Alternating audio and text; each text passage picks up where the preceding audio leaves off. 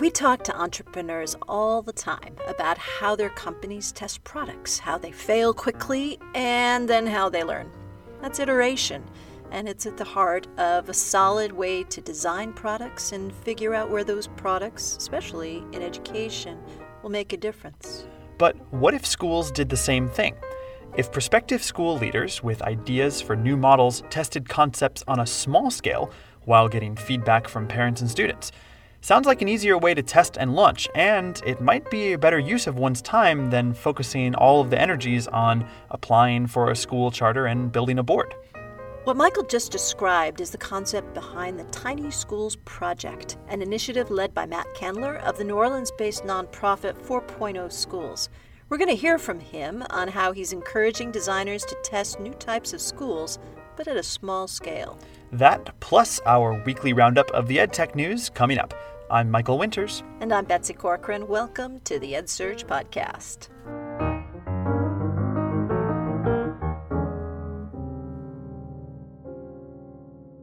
Have you ever thought about joining EdSurge? Ooh, that's right. We're hiring. If you're in the San Francisco Bay Area and you passionately care about how technology is affecting the way we teach and learn, take a look at the roles that we're trying to fill. We have spots open for writers of English, writers of code, growth hackers, community builders. Yes, you might even get a chance to be on a podcast. You can take a look at all of the positions on our jobs board or at edsurgeworkable.com. We might need a bigger podcast studio. No, I don't think so. Another EdTech app is looking for a new home. This time it's ClassOwl, the student planning tool that at one time boasted 12 full-time employees and tens of thousands of student users. In an interview with Tony Wan this week, ClassOwl's former CEO and president share their insights into why the business went south. And their story may have an all-too-familiar ring for some. A group of students built a product to address the pain points they and their peers felt in school, only to find that what's best for the end user is not always best for business. It's not just little companies, Michael, that may sometimes have a hard time figuring out whether the product they've designed really fits the needs of teachers, students, and classes. This week, Amplify said it was on the selling block. Tony Wan had a great piece which quotes a memo from Joel Klein about how he still believes what they're doing is exactly what needs to be done, but it may be ahead of the market. Now, another story that we had this week came from Mary Jo. She has a message for all the educators of the world. Make your own tools. Seriously. Well, why? One school in Philadelphia, the Science Leadership Academy, has been building its own system to support student-driven, competency-based pedagogy. And now that's getting picked up nationwide. The tool is called Slate, and it's a flexible, open-source platform that can be an SIS or an LMS or whatever alphabet city the school wants it to be. When Mary Jo visited the other schools in Philadelphia to see Slate in action, she saw just how homegrown tools can sometimes serve schools better than the existing options in the market. What does the Internet of Things look like in a classroom? Columnist Eric Horowitz looks at a study where researchers outfitted a classroom with sensors to measure how a number of variables affected students' focus. Researchers looked at details like temperature, noise level, and carbon dioxide levels. Preliminary results show that a lecture in a quiet room with plenty of breaks in speaking and a motivated lecturer would all be best for student focus. No surprises there. I was going to say, do we really need a study to tell us that? It's a good article. Okay. So, Michael, do I own my domain if you're grading it? And if you grade it, am I, as a student, really going to do something creative? Those were some of the questions raised this week by Andrew Reichert, a junior at Davidson College. So Davidson offers students their own web domains. But according to Reichert, traditional assignments don't necessarily empower students. Simply putting data online isn't enough. Rather, domains need to encourage and reward public scholarship and student agency and experimentation. Because after all, what's the point of, quote, owning a domain if all students do is post their homework assignments online? And now it's time for Kachings. Houghton Mifflin has acquired select ebook and technology assets from New York-based MeGenius, a digital library of children's books. Terms of the deal were not disclosed, but we do know that HMH has purchased more than 700 interactive digital books. Charleston-based Blackbaud will acquire Smart Tuition, a developer of tuition payment software and services, for $190 million. Blackbaud offers data and financial services for nearly 30,000 schools and nonprofits around the country. And lastly, the final numbers for July are in. U.S. EdTech raised $73.3 million in July, around 14 separate deals.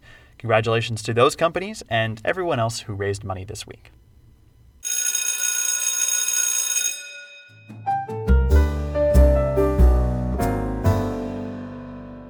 And with that, we move into a very special and appropriate deep dive this week. Appropriate. Aren't all of our deep dives are appropriate? We don't have an explicit rating yet from iTunes. Oh, yeah, that's right. Sorry about that, Michael. Okay, but given that teachers and students are starting to go back to school, the idea of books and one-to-one iPads and classrooms is on everybody's mind. And because we also had school on the brain this week, we decided to indulge ourselves and talk about the Tiny Schools Project, a pretty interesting concept that Matt Candler of 4.0 Schools has been championing. Now, you may think that tiny schools refers to the trend in micro schools that's becoming more and more popular. Think the alt schools of the world, for example. But as Candler explains, it goes much deeper than that. Tiny Schools is about applying an entrepreneurial and lean startup approach to school model design. Mary Jo sat down with him to learn more. Thank you for taking the time out to chat with us today. Can you give us just a little bit of an introduction to what exactly the Tiny Schools idea is? What is the concept behind it? Sure. So, the Tiny Schools for me is at its most basic an approach to testing new school designs. Over the last 5 years at 4.0 Schools, we have tried to provide a place where people can start new schools and other types of startups. And there's lots of resources out there for folks that want to start ed tech or service providing startups that serve parents or teachers or students directly. But when you look at the resources and the path that a school founder goes down, there's this gigantic gap between, say, for example, an experience like Startup Weekend. There's a great opportunity in a Startup Weekend to test an idea. Or if you're not even familiar with Startup Weekend, there's a way for folks to imagine a school. And then there are people out there, whether it's the Federal Department of Education or whether they're foundations, who will say, here's a grant to start your school. But if you ask this basic question, how do I test a school? There's really not a lot out there. And I don't think there have been many people who've been able to say, okay, how would you test a school? And so I think really over the last few years, Tiny Schools is a second really big aha moment for us in realizing, okay, there's a great need for people to test schools, and Tiny Schools is a part of that. And talk a little bit about how Tiny Schools sort of fits into that. What does it look like to successfully test a new school model? Yeah. So I think the best way to describe Tiny Schools is to ask that question, like, what are the steps that someone would go through if the end game is like amazing, game-changing, truly inspirational new approach to school. And the starting point is gutsy, creative person with a hunch about how a school might be better. And so let me walk you through a couple of the most important steps in that process. I think if you look towards the end of that, at the establishment of a school, right, there are people that will help you. There are ways to charter schools. There are ways to get funded for those schools. There are definitely ways to scale that school if you've proven the model works into what a lot of people call a charter management organization. But for me, what's super interesting, and I think the place where much less rigor has been brought to the conversation is what happens before school opens. So I spent most of my career living life in the months and years leading up to the opening day of the school. And two big ideas that have sort of popped into my head, and it's like, man, I wish I would have thought of this 10 years ago. One is, it's really best described as thinking about the idea of a food truck, right? So I think the coolest thing about food trucks is that they allow chefs and restaurateurs to bring the core elements of a restaurant to life at many times less expense and many times faster than building an actual restaurant. You know, so if we just for a second think about restaurants, before food trucks, it was incredibly expensive to test a new restaurant idea. You got to find a building, you got to find a chef, you've got to get, you've got to get vendors, you've got to get insurance, you've got to get stuff, build a kitchen, build build a room. And so it was millions of dollars in almost every city in this country to start a restaurant. But if you think about a food truck as a technology for testing, it's actually a really interesting innovation. So instead of $1 million, for $10,000, 100 times less, you could go buy a food truck and fill it up with food and drive it to your customers, even go to different neighborhoods and say, here's a sample of what you could eat in my restaurant. What do you think? And so for me, like at its core, Tiny Schools is a response to the basic question, what could a food truck type technology look like in school? Can you give us an example of some sort of school model or some sort of school design that you've noticed that seems to be utilizing what you're talking about in regards to that food truck type of iteration? Sure. So absolutely. So Bricolage Academy is a school that was launched through 4.0. In fact, Josh Stinson, the founder, was a member of our first cohort at 4.0. And he had 2 years to design this school. Josh is a very experienced school level leader. He ran the Achievement Network. He was a founding teacher at KIPP in Harlem, and he has a degree from Columbia and an MBA. And so there was very early on in his mind, not just a hunch, but actually really well-developed concept of what a school might be. In fact, he called it Orleans Academy way back in the day in 2011 when we first started talking about this. But instead of putting a charter together and putting a charter app out, he started going around the city in these very simple meetups in families' homes and asking those parents in neighborhoods all over New Orleans, what would you want to see in a school? What's your dream school?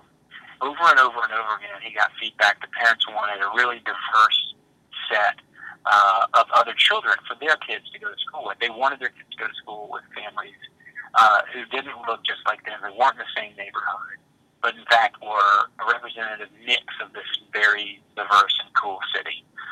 He also heard from parents that they really wanted their kids to be confident creatively. So creative confidence and a diverse student body rose to the top in this year-long survey that Josh did all around the city. So I think the first thing you notice in the design of Bricolage is a very user-centric approach. You know, instead of saying, I know the perfect school for you, just take it, it was, look, I know what good schools look like, but I'm going to hold off on my opinion and start with yours. So I think there's this very basic concept of very core to anybody doing good design thinking, right, or even lean development in software, to say, let's put the user at the center. So that's how Bricolage started. But then it was this next step that Josh took that I think, to me, really got us thinking about what now has become a process of Tiny Schools. He said, I'm going to do some pop-ups. So in New Orleans, there are tons of restaurants that have come to life through food trucks, but there are others that have come to life through pop-ups where you go to someone else's restaurant and you do one meal. So you don't even need to spend the money on a food truck, but a pop-up is even cheaper. And so Josh did this at music festivals here in New Orleans. There are many. And any music festival sponsor worth their salt will put $1,000 bounce house up in the corner of the festival for the families with kids, so the kids can go in there and then go grab a beer and ask some other family to watch their kids while they go listen to music. So Josh would very cleverly put out a blanket with some manipulatives and some really cool creative confidence toys that he had brought, and he put up a little table. And he didn't even put a sign up about Bricolage Academy. He just stood there, kind of acting almost as if he had sponsored the bounce house, and would talk to parents about his school and what they wanted in the school. And then for about an hour, he could experiment with what the school might look like, with what is now his design lab, a maker lab at the school. So he could just put up an hour-long version of that. And over time, he would start tweaking that a little bit. He'd try a new cardboard-based prototyping technique, or he'd try a new type of approach that he wanted to see what parents and kids thought about. It cost him nothing, just a few hours of his time.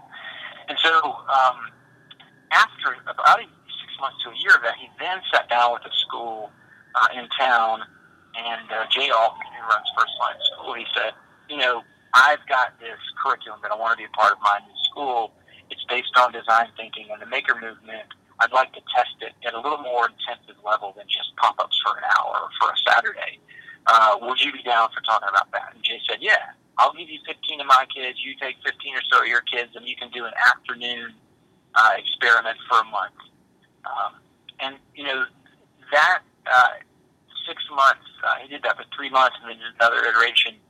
That, to me, is a really great example of what is now one of the most interesting schools in New Orleans, both socioeconomically diverse and focused on creative confidence, all starting with an idea around, instead of just writing a charter app, I'm going to actually test my school in a tiny way, in a food truck or a pop-up kind of way. And that, if you go to Bricolage today, you'll still get a sense that this is a school that's sort of breathing and living responsibly to the way its customers are interacting with it. And I think that's all based on the fact that it started with this very much tiny school mindset and the way Josh thought about putting it together. So I'm hearing you talk about Bricolage, and I've as you know, visited Bricolage and loved what I've seen. But Bricolage is a very unique sort of school environment where it's small, it's agile. I'm wondering if the concept of tiny schools can apply to something larger than a one-off charter school or a micro school like Alt School. I mean, do you think that the tiny school mentality is something that large public districts can take advantage of? And if so, how would they do that? Yeah, I think it's a fascinating question, and it's one we're actively asking in New Orleans. So, watching Josh go through that process was really, he gets a lot of the credit for that, because he pushed back on the structure that I had in place at the time. I very much believed that you could just go see a school through osmosis and copy it, that was like the best practice in school design. And Josh really pushed me to think, you need to create a space for people to try new models, but not have to go build $1 million charter school to test their model. How can you test it in a way that looks more like what I asked Jay to help me with at First Line? So in taking what was just a one-off process for Bricolage into a more formal sequence, we've created the Tiny Schools Project. There are 4 schools that are in the current cohort 1. And each of those schools has to come to us with some way of even more formally asking an established school with strong practices, with good operational and good governance procedures in place to help them sort of act as this host body, to create the opportunity for this new school founder to really focus on that 15-kid user experience and handle a lot of the other work. So in fact, it's a great question, and I think, at least theoretically, tiny schools could be done more effectively with even more promise if there's a partner that is already running good schools. Because what I've found is the pop-up restaurant's even more powerful than the food truck example here, right? Like, if someone's got a restaurant, they take Sundays or Mondays off, it's already sitting there. It's an asset that in very much sort of an Airbnb or Uber perspective on assets that sit unused. 98% of cars sit unused, or cars that are privately owned are not being used 98% of the time. That's the core aha moment behind the business as transformative as Uber. Well, guess what? A school district has that too. These assets that a school founder, that an aspiring school entrepreneur would desperately need, not just the physical space, but the capacity to have a captive audience of children and families that they can go talk to about their idea. I absolutely think this is possible. So in cohort number 1 of Tiny Schools, we have 3 schools that are testing in partnership with established schools. So Rooted School is a fantastic example of the concept that Bricolage brought to life, further evaluated and taken to another level. Jonathan Johnson is a former KIPP teacher with a high school model in Rooted, where every one of his kids will receive a fully paid internship at a high-growth, high-wage tech startup. And day 1 of his school will be in a week and a half, and they will go visit 5 of the most exciting, fastest-growing startups in the city on day 1 of this pilot. Now, what's cool about this is those kids are actually enrolled and will remain enrolled for the entire pilot year in Algiers Tech Academy, which is a part of Algiers Charter School Association, which is the largest provider of education services in Metro New Orleans. So it is, in fact, as big as some mid-size, small city districts. 10,000 or so kids go to Algiers Charter School Academy. Go to that association. But there's incredible vision and incredible courage in Adrian Morgan's team there to say, look, we will take a risk with this new operator. We'll bring him in, let him have access to our children, because we think that we can actually learn a lot from Rooted's pilot if it's on our campus. We can learn from them about relationships with this very interesting new sector of the economy where we want our kids to have jobs over the next few decades. We can watch him test his idea, because then some of our ideas we might be able to steal. And so, what Adrian and Jonathan are doing is writing up what I think is pretty unprecedented, an MOU between these 2 entities, an aspiring charter school operator and an proven existing large charter school operator. There's no reason why you couldn't replace Adrian and Algiers with any school district. And there's no reason why you couldn't replace Jonathan, who's an aspiring charter operator, with a principal who's in that district who's trying to innovate within the district, whether you need charter schooling or not. So, yeah, I think in the next year we're going to learn a ton about how this basic concept of lightweight prototyping can happen in partnership with an established district and with an aspiring school founder. And I don't think you have to have charter schooling to do it. I don't think you have to be in New Orleans to do it. So, I think it's a great question, and I think it's absolutely doable. If you look at, any other industry, look at the great Skunk Works, look at Lockheed Martin, look at Google Labs, look at Mozilla. There's so many folks in other industries that, as established big firms, have found a way, but even within those firms, to carve out a place where disruptive ideas can be tested at low risk. I absolutely think Tiny Schools can happen anywhere someone has the vision and willing to take some small and calculated risks on new ideas. That word, just quickly on that word risk, we talk a lot about this. We talk about the word experimenting. We often talk about 4.0 being a place where you experiment with, not on, and not to families. And I think that's at the core of what Tiny Schools has become. It's become a really promising way to experiment with. And, in all of these partnerships with Algiers in particular, we made sure that the families that were involved were volunteering, And what has, for me, the most excitement, I think, about moving forward with this idea is that Tiny Schools is a way for families and kids to be a part of building the future of school. We know school has to get better. The question is, are we going to design it with them, or are we going to go in our lab, design it, roll out these, big, gigantic, barely untested things, try and tell people they're proven, but in fact, we're unable to tell them that we've tried anything at all, that they aren't really based on any tests, and they aren't really based on any real human user feedback. I think absolutely this idea, I would love for people to take it and try it elsewhere. And if people are interested in that, we'd love to hear more about what they're thinking, because I think there's an idea that can happen anywhere.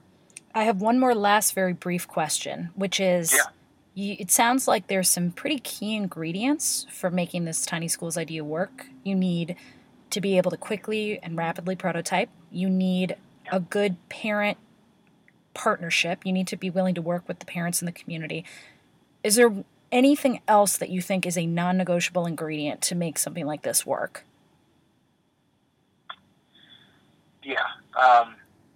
I think from our perspective, the model, the school model itself that you are proposing, at least this is 4.0's bias, I don't think we need, I think fundamentally over and over again, what I think we need and what we're demanding of the school founders that come to us are, we want you to raise the expectations of what students can do in your model, and we want you to push your own understanding, especially if you're an experienced educator, of how much ownership students can have in their own learning. I don't really want to waste all our time, testing school models that aren't challenging us as educators. And so I think at its core, what we're most interested in is models that are focused on that. And then I think, as is with every startup that we encourage and that we invest in 4.0, the one thing I'm looking for in that school founder is, have they shown us a willingness to adapt to feedback from parents and students, right? So you mentioned prototyping, but really I think this is just like a skill that leaders need to be taught, and I think we can teach it, but I think you need an instinct and a willingness to throw things out if kids and families have said, it's not working. So, a commitment to designing it small is part of lean and prototyping as a concept, but a willingness to respond and chuck it is very hard. I think for those of us who've been educators, there's a part of us that feels certainty in a sense of, like, we have to get this right. And that's maybe the most surprising thing and humbling thing is we need people who are willing to strike a balance between saying, I will do whatever it takes to make this child successful, but I will also throw something out that I spent a lot of time on or I thought was really going to be great if the feedback from them is that it just didn't meet their needs. Mm-hmm. So, I think it's a paradox and a tension that I think anybody in this business has to be willing to own and try and navigate. It's a useful tension and one that, we hope to see way more of. It's okay to experiment if kids are involved, as long as you're continuing to, update your practices based on what you're experiencing. So Absolutely. If anybody wants more information about tiny schools, where can they go to access it? For sure. So if you go to our website at 4pp0.org, there's information there in our programming about how you can come we have a 3-day workshop called Essentials, where you can bring your idea for a school model and we will workshop it with you. And you'll leave that workshop with within 2 weeks you can be testing that in a very much sort of a pop-up way. We also are now managing Startup Weekend education events all over the U.S. Those are also available on the 4pp0.org website. And some of those startup weekends are dedicated to people thinking about school models, but that doesn't prevent you. Any startup weekend education in the country, you can bring your idea to, and we'll workshop it with you over the weekend. And then the launch application actually has just gone live, cohort 12 of 4.0's launch program, where you will bring that school idea all the way through the food truck version into a working prototype that you've tested with families. That application is open now and live. 4pp0.org/launch is where you can learn more about that. Folks can also follow us on Twitter at 4pp0schools, and on Facebook we're at 4.0 schools. And if anybody wants to talk to me personally about it, my email is mcandler@4pp0.org, and I'm on Twitter at mcandler. So lastly, we are doing a fair amount of blogging and writing about what we're learning, and folks can find us on our blog at futureofschool.org. Awesome. You heard it here first, people. You can send Matt as many emails as you want because he did indeed give you his email address. Is that correct? Fire away. Fire away. Let me hear it. All right. Well, thank you very much, Matt. We really appreciate you being on the podcast. Thanks, Mary. Just so excited about it. Thanks for having me. Okay, that's it for today. Big thanks to Matt Candler for hopping on the phone and discussing the Tiny Schools project with us. And thanks also to Eric Horowitz, Andrew Reichert, and all the other writers who contributed to EdSurge this week. Hey, entrepreneurs, time is running out to participate in a 2015 summit. We have applications open for just 2 more events, our Pittsburgh Summit on November 4th and our St. Louis Summit on November 13th and 14th. You can check out the district priorities for both of those events to see if your company might be a good fit. In Pittsburgh, for example, one priority is tools to manage one-to-one implementation. And in St. Louis, they're looking for digital portfolios. Head to edsurge.com/summits to review all the priorities and to apply. We definitely want to see you there. And we'd also like to see you applying for our Digital Innovation and Learning Awards. That deadline is coming up. Again, it tries to showcase really great practices of companies, organizations, entrepreneurs, and administrators. So there's a little something for everyone in there. Hop over to dealas.org for all of the details, and the deadline is August 24th. Apply or nominate soon. Thank you so much for listening. We hope you'll continue to tune in to EdSurge. Please hit that subscribe button on the podcast. All right, that's it for this week. I'm Michael Winters. And I'm Betsy Corcoran. Thank you, and we will see you again next week. This is the EdSurge Podcast.